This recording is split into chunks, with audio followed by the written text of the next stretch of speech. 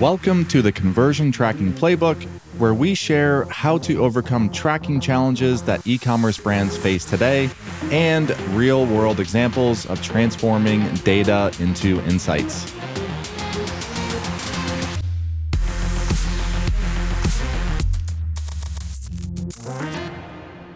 Welcome back to another episode of the Conversion Tracking Playbook. I'm your host, Brad Redding.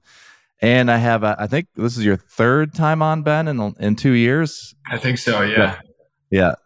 Well, so we got Ben Zettler back. I'll let you do a quick intro on yourself. But today we are going to get into various topics. So it's going to be a little bit of a rapid fire Q&A to Ben and really just trying to focus on Q4 and what Ben's saw last year, what you're seeing this year, and really how to maximize email opt-in rates as in terms of owned marketing. That's something that I'm hearing a lot of as people are getting ready for ultimately, that third, fourth week in November and trying to maximize. So Ben, welcome back and give everyone a quick intro. Yeah, thank you for having me on again. I really enjoy these types of conversations. And obviously, we've had a really nice partnership on the platform side of what we've been able to do for a lot of our clients by leveraging Elevar. I'm Ben Zettler, founder of Zettler Digital. We are an e-commerce and digital marketing optimization agency. What does that mean? Ultimately, we focus on three core things. It's site optimization, it's own marketing, email and SMS, and it's customer acquisition. So managing advertising for clients that we work with. Nice. All right, so let's get right into the juicy stuff. So if we look back to last year, so Q4, holiday, Black Friday, however you want to define it, who crushed and why? Maybe don't name names, but maybe in your mind, who really crushed it last year? And when you look back in retrospect, why do you think they performed better? And then we'll look at the opposite of who didn't and why. Yeah. It's interesting because there are a lot of things, that, the old phrase, the more things change, the more they stay the same, right? So especially around that time of year, at least what I found in my experience and the clients that we worked with, the things that work are the things that work around, a big sale time. The folks that I saw do well last year are kind of some of the things that I've been talking about on LinkedIn lately is where can you add value to the customer experience for both new and returning customers? So an example of that, if you're, everybody's going to be running a sale. There's very few brands that aren't, like Black Friday, for example. But, if you have the right type of product where you have let's say a wide array of, things that you can offer, when there's free gifts involved, or there's bonus tiers, or folks that are leveraging rebuy during that time of year in their smart cart, or just anything in general, even without complex setups of things, that you're adding a little extra value beyond just, hey, here's up to 20% off, up to 50% off, up to 67% off, which a lot of brands do. And it doesn't not work, because I've seen that kind of work too. But then the question is a little bit kind of more long-term, what's the impact of that on your sales? All the regular customers that are buying from you fairly frequently, depending on what types of products you sell, how much does that cannibalize future sales? So if you kind of reel it in a little bit and kind of, rein in the urge to just blast out some crazy, super compelling offer that people are going to take advantage of, if you can, hey, you spend $100, you're getting this free gift, or whatever it might be. Gamify it? Yeah, a little bit. I mean, I've seen that work really well. And frankly, that's what we've been talking with clients about doing this year, ways that you can, increase AOV even during this high sale time, or ways that you can, build a little bit of stickiness with both your returning customers and the folks that are going to be buying from you for the first time. The gamifying, actually, that struck a chord. We had, I know Kinsley Armel and I think a few others tried this a few years ago when we talked about, it was like an Easter egg hunt. So I think we talked about it going into Easter, but you can do the same thing around holiday, but it would essentially be an Easter egg hunt where you have to go hunt through collection pages and find a special product or the golden egg or whatever you want to do. But they gamified it and ran a campaign around that, and it did really, really well. Maybe that was Easter, so it's a little bit different than holiday, but I don't know. That's an idea for it.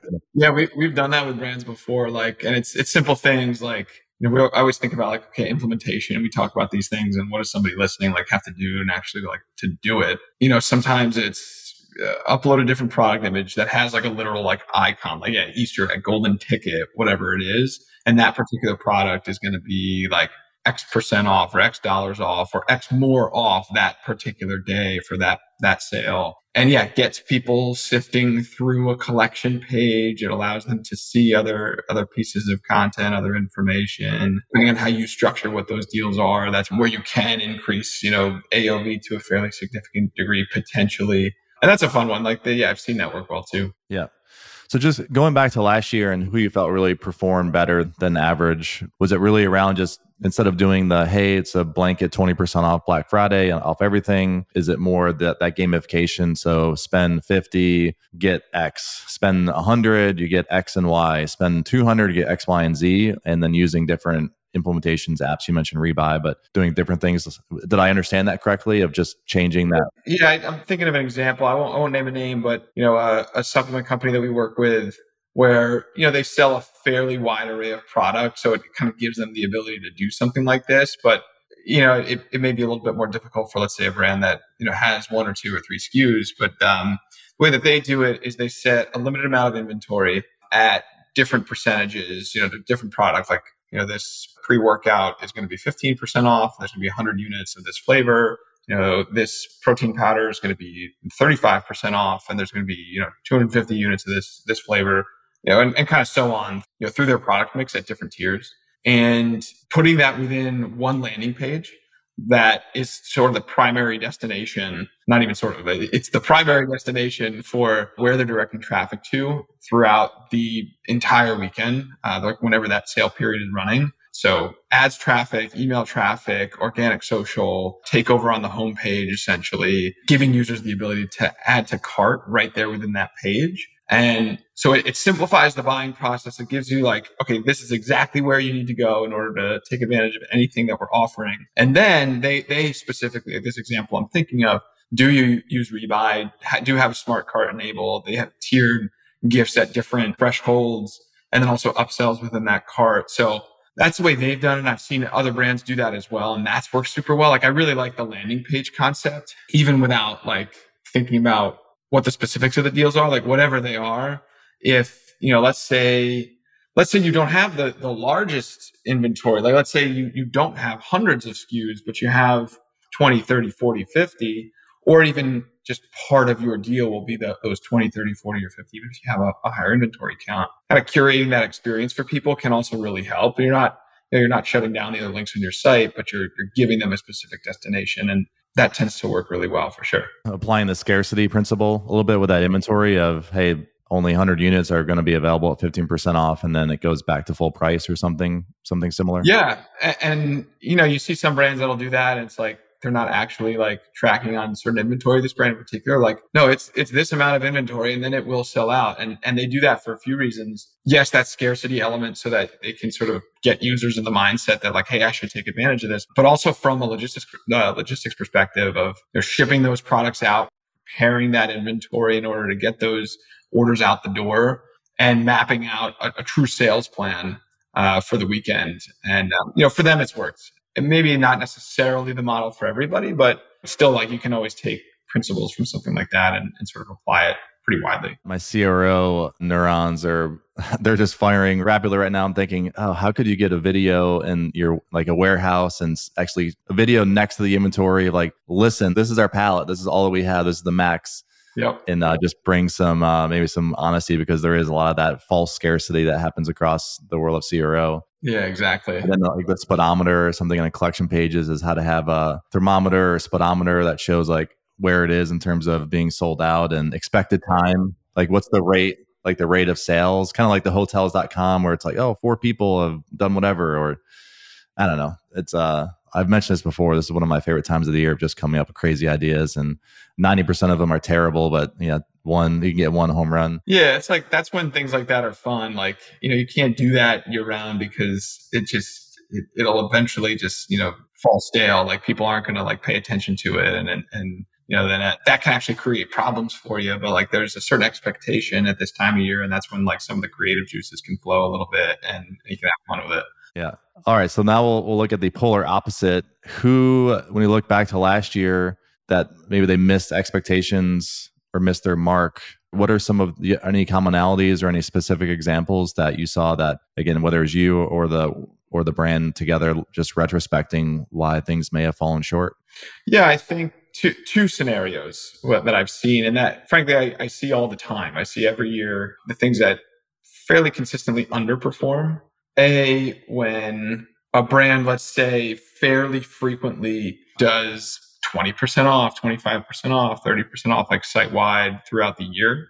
And then Black Friday, they're just opening up that offer again. Same thing. There's nothing that really differentiates it. And also they're not like leading with product in any way. That's just, hey, here's 25% off Black Friday. Okay, here, there you go. Now, for some brands that might work. Let's say you don't discount as frequently. Maybe you have a little bit more of a following, a little bit more of a name, larger brand. But for many, there's something like that. Well, it'll just fall flat. Another scenario is when brands will overcomplicate their offers, add in a lot of restrictions, not have that landing page experience that we talked about. But, oh, wait, let's say they have 1,000 SKUs and they sell from different vendors, and okay, this vendor is excluded and this vendor is excluded and this product from this vendor is excluded, but not this product. But like, you're not actually communicating that to users except for in like fine print. That tends to, not do it. And I've even had others where, like, kind of along those lines, they will set a discount to be sort of termed as like a free gift, but it's just the amount off the order. And then there's different codes at different thresholds, but it's the same % off. So it's just like making it overly complex. Like, this code is $10 off 100. This code is $20 off 200. It's the same exact offer. Like, it doesn't work every time. And I've seen folks do it, multiple times. Or, even let's say, when I say doesn't work, okay, how do we define that? Like, they may sell, they may have a better day than they did the day before, when Black Friday comes around, but they're missing out theoretically too on just like a lot of potential sales that maybe if they had created that landing page experience, maybe if, the inclusions and exclusions are a little bit more clarified, that it could be a lot easier for the buyer in order to claim an offer or buy something or whatever it might be. Yeah. If you are listening and if you have not watched the session with Dylan from Heatmap at our LOR Summit a couple of weeks ago, he talked through a framework on the gator versus the judge. And essentially the gator, it's the primal instinct. It's our learned behavior. It's 95% of our decisions we make every day. It's the gator. We just make them without really thinking. And then the judge is the 5% where there's something happening that doesn't look right. So it causes you to pause. And then he had one of the best quotes of the summit. I'll probably mess it up, but he essentially said, somebody clicks your ad, they want to buy. It's like, why else would they click your ad? So your job as a CRO or marketer, or whoever it is, like that owns a site and the copy, is like, your job is not to fuck that up. Right. Like, they clicked your ad, they want to buy. And a lot of it was around copy and being clear and not trying to confuse people. A lot of it goes into customer research or just giving people what they want. Anyways, I'll put a link in the show notes to that session. It's separated on YouTube. But as you were talking through that, the different fine print and the deals that are the same and just, trying to be sneaky, it's like that's what potentially causes a certain percentage of people just to pause, and then you've probably lost them at that point. Absolutely. And that's such a great way to look at it. And I see brands that do that year round, forget even Black Friday, that, they're almost overly protective of their inventory and of their brand, when it's not a bad thing to have that mindset, to be, protective of the brand. We kind of want to give off a certain vibe about who we are and what we do, and we don't discount, we don't do this. But where, that falls short is just in like overly complicating different processes when it does come to a sale. If you're going to run a sale. And if you're not, don't, like, hey, if we have 100 products, we're going to run the sale, and it's 50% off site wide, and 10 products are eligible. Like, and that's just an extreme example, but it kind of has that feel like you want to keep it simple, allow users to claim an offer if you're giving one, and then if you do, then hey, it should work out. Yeah. All right. So I was looking at some of our benchmark data yesterday, just looking at October and looking compared to last year, and just what needles are starting to move up or down. And I shared this on LinkedIn yesterday as well, but I was noticing collection view percentages. So basically, people viewing collection pages are going way up. And then the product viewed to add to cart ratio. So percentage of people that are viewing products, or percentage of product views and then add to cart ratio is going down. I called it pogo sticking potentially between collection product pages. So viewing more product pages. And that naturally, I think it goes into potentially people researching or getting ahead of when they're actually going to buy, or building their list, waiting for sales, et cetera. And the topic that we have here that is a great plugin or transition is, how do you maximize your capture of those browsers? So that's through your owned marketing. You've been talking a lot about when you are collecting emails or SMS, is besides just the email, try to one or two additional questions so you can enrich their Klaviyo profiles. You can use that in your segmentation. So what kind of strategies would you recommend implementing in that collection? So again, collecting emails, phone numbers, then how do you actually go through that process of segmenting in Klaviyo, which is your super skills? Let's get into that. So, well, the first thing I want to mention is that I try in many interesting ways, I guess, to understand a regular user when they're shopping online. And by that, I mean, like, I'll see, like, my wife and I are home, like, I'll see her on her phone, like, she's on a website, she's browsing through. I'll literally just watch her, and I'll try not to tell her that I'm watching her, but she always knows I am anyway. But I do it because, like, trying to understand how someone who doesn't like work in this world shops online. And sometimes I'm like nerding out a little bit. Like I ask people, like I ask family, I ask friends, like, go to his website and just like poke around. Like the thing that I see is kind of exactly what you're describing. Like it's going to a collection. It's scrolling. It's always on phones for the most part, not always, but 75% of the time, even if we're, sitting on the couch and laptop's right there, but, on the phone, going through filters. So that, for anybody that might be listening, like if you're not leveraging filters or not doing it in like sort of a more dynamic way on your collection pages, Shopify now makes it so easy to do that through even just using the search and discovery app, even if you're not using a more advanced filter app, and you're just leveraging tags in Shopify or meta fields, and then using that for categories of filters to make it easier for people to narrow down to certain products in that collection page experience. Super important, because that's what I observe. Like when I'm watching my wife do that, like I'm seeing her just, clicking on different options. We just moved into a house, so we're looking at tables and chairs, and like we were just doing it last night. And and then they're bopping into a product page and then kind of popping out, and then, into another product page, and then just kind of looking at the secondary image that shows on a collection page, but not clicking on the product page. So that collection experience is something that, not that it's been de-emphasized, but just probably hasn't been emphasized enough as far as abandonment and the things that you can do with data that's theoretically available and out there now. And here comes the shameless plug for Elevar, because we've done for a lot of clients where, we leverage session enrichment, which allows us to make sure that we're tracking a higher number of users that are in the email list that are performing certain actions on the site, and then serving them flows out of Klaviyo based on that information. So based on what collection they were viewing, and serving them a particular piece of content. We do the same for browse abandonment, like a viewed product. We do the same for adding to cart, which is a little bit more, run of the mill is probably the wrong phrase for it, but it's a little bit more standard that people are used to. But collection abandonment is something that should be, I think, more of a focus for a lot of brands, especially brands with higher SKU counts. Because on the other side, you'll also have brands that, they have lower SKU counts. They're running a lot of landing page traffic. They're directing users to PDPs. They built out sections enabled content on those PDPs. So there's less of a need for the collection page, if that makes sense, just based on like where they're sending traffic to from all these different sources. Yeah. But for a lot of brands, collection pages are a little bit of an untapped type of source. Now, with that, just to relate to the sort of second part of what you were saying with the question around like data and data collection, that's a big thing that I've been starting to sort of talk about a lot, like on LinkedIn and just with clients.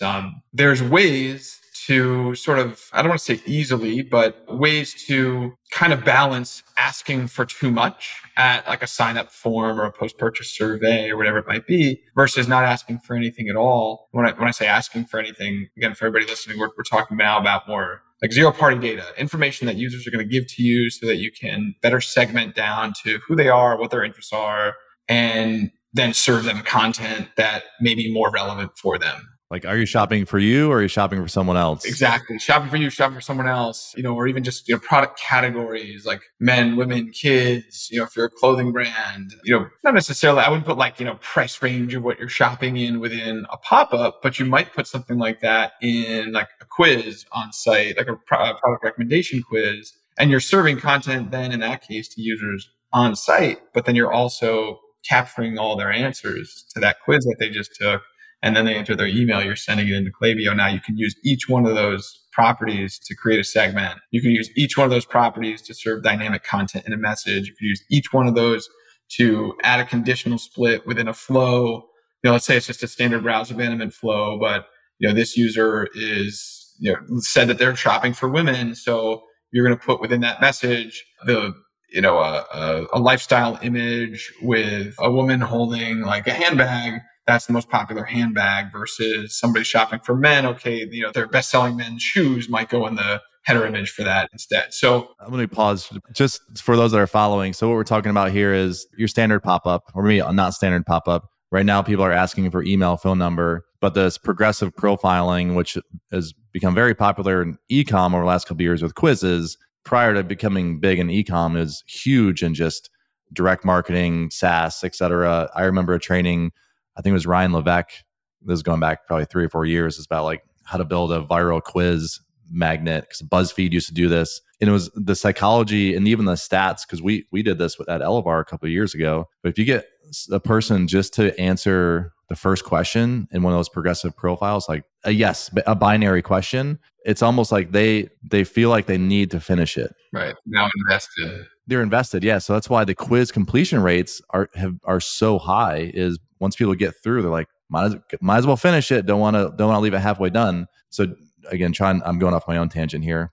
Pop up, email, phone number collection, and then it could be step 2, 3, 4. It's, are you shopping for yourself, or what category, type, et cetera, and then taking those attributes, making sure they're synced to their Klaviyo or whatever email system or SMS system. Those attributes are tied to that user inside Klaviyo. And then you're just talking through whether it's flows or a newsletter is using that information to dynamically display. So if I'm shopping for my wife, you're shopping for yourself, the email I'm getting is going to be imagery focused on me shopping for my wife. But the email that you are getting is based on things you shopping for yourself. Yeah, exactly. And sometimes there's a tendency for brands to like almost overcomplicate it, like ask for too much. And then you have all this information. And then on the other side, they're not leveraging that information. Or if they are, they have a list of, 100,000 people and they've got 50 people or 500 people even that have answered a specific question. It's good to have that data. But then they can get overwhelmed with, okay, I have all this, and now I'm going to send an email to this group, and then this group, and then this group. I'm going to send 10 of those all in one day. And then there's 2 problems, and it sounds almost simple that come along with that. It's either you're about to send 10 emails to people, and some people are going to get 10 emails, or you are excluding users that have just received an email, and by that last send, it's like 10 people are getting something. So that's something that folks should still think about, like, not to go too far, to overcomplicate the process and add more work for you as the brand or marketer when it's not necessary. But when you can collect information that would theoretically be super relevant for how you're going to lay out that content, whether it's email or if it's SMS too, then that's where it'll be really important. So like we've talked a little bit about the shopping for men versus women, or what types of products or things like that. I'll go back to, thinking about an example of like a supplements company that, does a quiz for understanding shoppers' workout habits, body types, and what their fitness goals are. And, each one of those things then becomes a custom property on their Klaviyo profile. And that becomes super relevant because somebody says, okay, I'm vegan, well, they have a whole line of vegan products and they're not necessarily going to promote whey protein. Somebody says, my goals are to increase muscle mass, not versus like weight loss, the different products that are relevant for those things. So that's where, like, if you can ask questions that would be, really uncover or funnel users down into what product might be most relevant for them, those are the questions to ask. That's the information to collect. And then that's what you should use for creating segments. That's what you should use for those conditional splits. That's what you should use for making that unique content versus just having so much information. And test it too. Like, I've been sort of on both sides of the fence, to be honest, of, where you collect information. So, sometimes, it's keep it simple in that first welcome pop-up for the users that have come to your site for the first time. Don't ask for too much information because form submit rate's going to suffer, which is true. And then the other side, though, is like, well, the people that are filling that out are the people that are most likely to buy. And then you're getting more information and then they're converting at a higher rate. So, test whether or not you're just asking for an email address and then a second step with phone number versus like you're asking for email, but you're also asking for who they're shopping for, or other ways outside of a pop-up or a quiz that users can collect data, like post-purchase and post-purchase survey tools that have become really popular that, same thing, like, how did you hear about us? Who are you shopping for? How are you going to use this product? Or just anything else that might be relevant that, again, passes back into Klaviyo, enriches the profile data that's in there and gives you a little bit more firepower to serve them something relevant in the future. Yeah, I 100% agree. One of the things we've actually talked about in the virtual walls of Elevar is so right now that you're collecting emails through a pop-up, you have the post-purchase surveys. I think Okendo and others might be doing a few things UGC wise, but the grabbing that information in a very natural way. So after someone clicks add to cart, however that is, but it's very seamless. Like, oh, is this for you or is this a gift? And it's not distracting. It's part of the experience. And you can carry that through, maybe even through checkout, and just small, very simple ways that it seems part of the experience for the user, not just like this giant pop-up that's just like, hey, what's this for? I see that becoming much more of the norm. And part of the reason we've talked about that here at Elevar the last couple of years is because tracking the walled gardens and the part of the job that we have is to make sure we maximize customer data collection. And we tested that on the front end of, I don't know, a half dozen sites, and it performed well. It was more like the coupon code style versus the pop-up. But so that is something I think you definitely hit a vein with me as well, is just there are so many touch points during a user session that you can grab that information, and it doesn't have to be a giant form. You can just progressively profile once you know who that person is. Yeah. Once they tell you who they are. Right. Exactly. Brands are getting smarter, which is a good thing because, a few years ago, I mean, you still see it, but yeah, you're just throwing this thing up there. You're asking a bunch of questions. It's sort of disruptive to the experience. But if you can keep it sort of natural in there, that's a really good thing. Even, doing it through like an email flow, like, all right, placed order equals, once. So they've placed their first order. You could even go not off that event, but you could say, like, let's say you're using a tool for transactional shipping messaging. And so you're tracking on order delivered date. And then you want to say 5 days or 7 days after the order was delivered, like kind of send that like an experience survey. And how's the product? What are you using it for? What, like, why did you buy it? And what are you using it for now? Maybe different than why you bought it. Whatever questions, like, and then all of that too, same thing, funnel it back in and track that information and use it for the future. Yeah. All right, we'll do one last quick segment here. You shared 3 tips last week, and there's 3 things to do before Black Friday hits. There were 3 recommendations you had. So the first one, you actually talked a little about this already, but I think the first one was just browse your site, or maybe more importantly, peer over your significant other's or friend's shoulder and watch them browse your site. But maybe just touch on that, explain what you mean, and we'll move on to number 2. Yeah. So I called it a usability check. It's not really anything formal, but it's literally just QAing your site. It's going through it, making sure there's no issues. Which, sometimes you can be surprised, that certain things are happening that you weren't aware of. Especially if you're operating as a smaller team and you got a lot of things going on. That's oddly enough, one place where you might not be so often is just kind of browsing. You can do that yourself. You can also do like usertesting.com, like one of those. You can ask other people, like just make sure that you're not coming across any like dead links in your navigation, which I see more often than I'd ever expect, or, images that aren't rendering, or just images that are super large for no reason. Anything that disrupts the experience for a user that, A, you're going to be thinking about, okay, a lot of traffic coming to the site. You want to make sure that the experience is optimal for everybody, but B, also for new users that have never been there before. There's a lot of things that you can do that don't require like, any advanced dev or anything like that, but just making sure that everything's running properly is really the key thing. I can say this as a founder today. I'm embarrassed to like go through our site because kind of like I know that there are issues or things that we need to fix. There's things that have been deprioritized.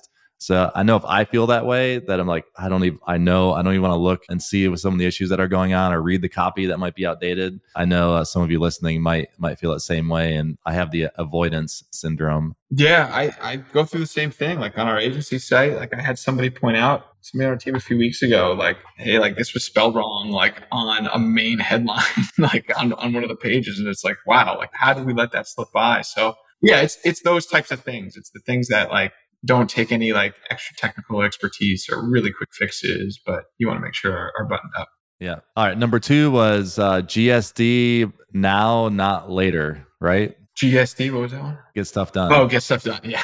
Yeah, that's a really important one because, again, this is a little bit dependent on like size of your team and sort of what you're doing. But I find that with a lot of merchants, clients that we work with or just anybody in general, you kind of fall into one or two categories. You're either an overworked founder, meaning it's just you, or a super small team and you guys are kind of wearing a lot of hats and there's a lot of things that you have to worry about, especially around Black Friday. Or even if you're a larger brand, like I've seen fairly major companies, like names that folks would recognize very quickly, that even them, they have, a large organization, but a small team of folks that are handling e-commerce specifically, or handling their website specifically, or handling their email marketing. So anything that you can do before, the big day is super, super important. If there's emails that can be drafted up and schedule them. If there's advertising campaigns that can be drafted up and scheduled, do it. Social posts, like anything, absolutely anything and everything that can be done beforehand. If you have the time, find the time. Because yeah, again, for most brands, and it depends for every business, because like, let's say you use a 3PL and you're not really touching shipping and you even outsource customer service. Like, all right, maybe in the day there's a little bit less for you to do. But for most brands, it's a lot more customer service inquiries. It's a lot more people asking about certain things with your products because they're new people coming to the site. It's people commenting on social, asking different questions. It's people replying to emails, asking different questions. Like it's a very customer service and fulfillment heavy time, that those are the things that you need to make time for, so that you can ultimately increase the likelihood that those people are going to buy if you can give them that quick experience from a CS perspective. Because that's just as important as some of the things we talked about before, of like making sure that the site experience is curated and makes sense and easy to follow an offer and there aren't issues on the site.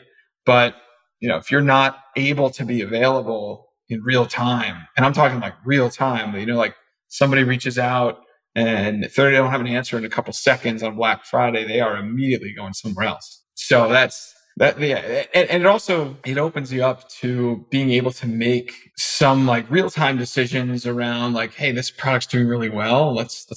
And we have inventory, like let's throw out another email, or, this deal, this product's been kind of buried. We thought it would have done better. Let's do something with it. It's like, it'll also open you up to those types of things too, of having some more time and wiggle room to, focus on some other things from a marketing perspective in real time. Because it's Thursday and you're spending Thursday preparing for everything that needs to get sent out Friday. So you're saying get 90% of that done ahead of time. That's a good tip. Number 3, getting zero party data now, especially busy time where you have 2-3x number of customers, is that can help propel and grease the wheels for 2024. Right. Yeah. Like that's where you want to do what I would say. This is my opinion, and maybe other folks would say different. Like I think you want to be sensitive to what you're asking people up front pre-purchase, like especially those new users, when it's literally Black Friday, they come to your site, all right, here's your landing page with your offers. Hey, who are you buying for? Hey, doing this. Like at that specific time, that's where I say, don't necessarily do that. Give people the opportunity to buy and take advantage of your offer, but you can still do the same things we just talked about of post-purchase or set up a flow, or still have a recommendation quiz on your site. And that's something that, people are going to take or they're not going to take, when they arrive. And then leveraging that information, all that information that you collected during Black Friday, Cyber Monday, and just kind of the holiday sale period, especially for new users that have now come to your site for the first time. Then you can use that information to try to market them to either buy again, or maybe they came to the site and they didn't buy from you. There's an opportunity to give them some more relevant content, because at the end of the day, like 100% of people that come to your site are not going to buy, and 90% of the people that come to your site are not going to buy. And that's when you're doing things really, really well. If you have a 10% conversion rate, which you don't even see during like Black Friday generally. So there's just always opportunities to get back in front of users. Yeah. Awesome. Well, I hope this was helpful to everyone listening. Ben, thank you for jumping on, sharing your wisdom. Where can folks get in touch with you? Yeah, for us, our website is actually just my name, benzettler.com, Zettler. I'm pretty active on LinkedIn, pretty active on Twitter. Try to share insights when I can, but certainly if anybody's interested, they can always reach out if they want to get in touch with us. Awesome. Alrighty. See you on the next episode. Thanks for listening to this episode of the Conversion Tracking Playbook. In order to help spread the word and just support the podcast, if you enjoyed this episode, share it on Twitter, share it on LinkedIn, send it to colleagues, or just send me feedback. I love reading feedback. I appreciate it. Many of the guests that have been on here, they've just emailed saying, hey, I'd love to join. Here's some topics. That could be you. Just shoot me an email or hit me up on LinkedIn. My email is brad@getelevar.com. And if you enjoy this podcast and you want to give us a rating, I would appreciate that as well. You can rate us on Spotify, Apple, wherever you are listening to this. But at the end of the day, if you could just share this and let others learn more about the world that you live in, the world that I live in with e-commerce and conversion tracking, I would greatly appreciate it. See you next time.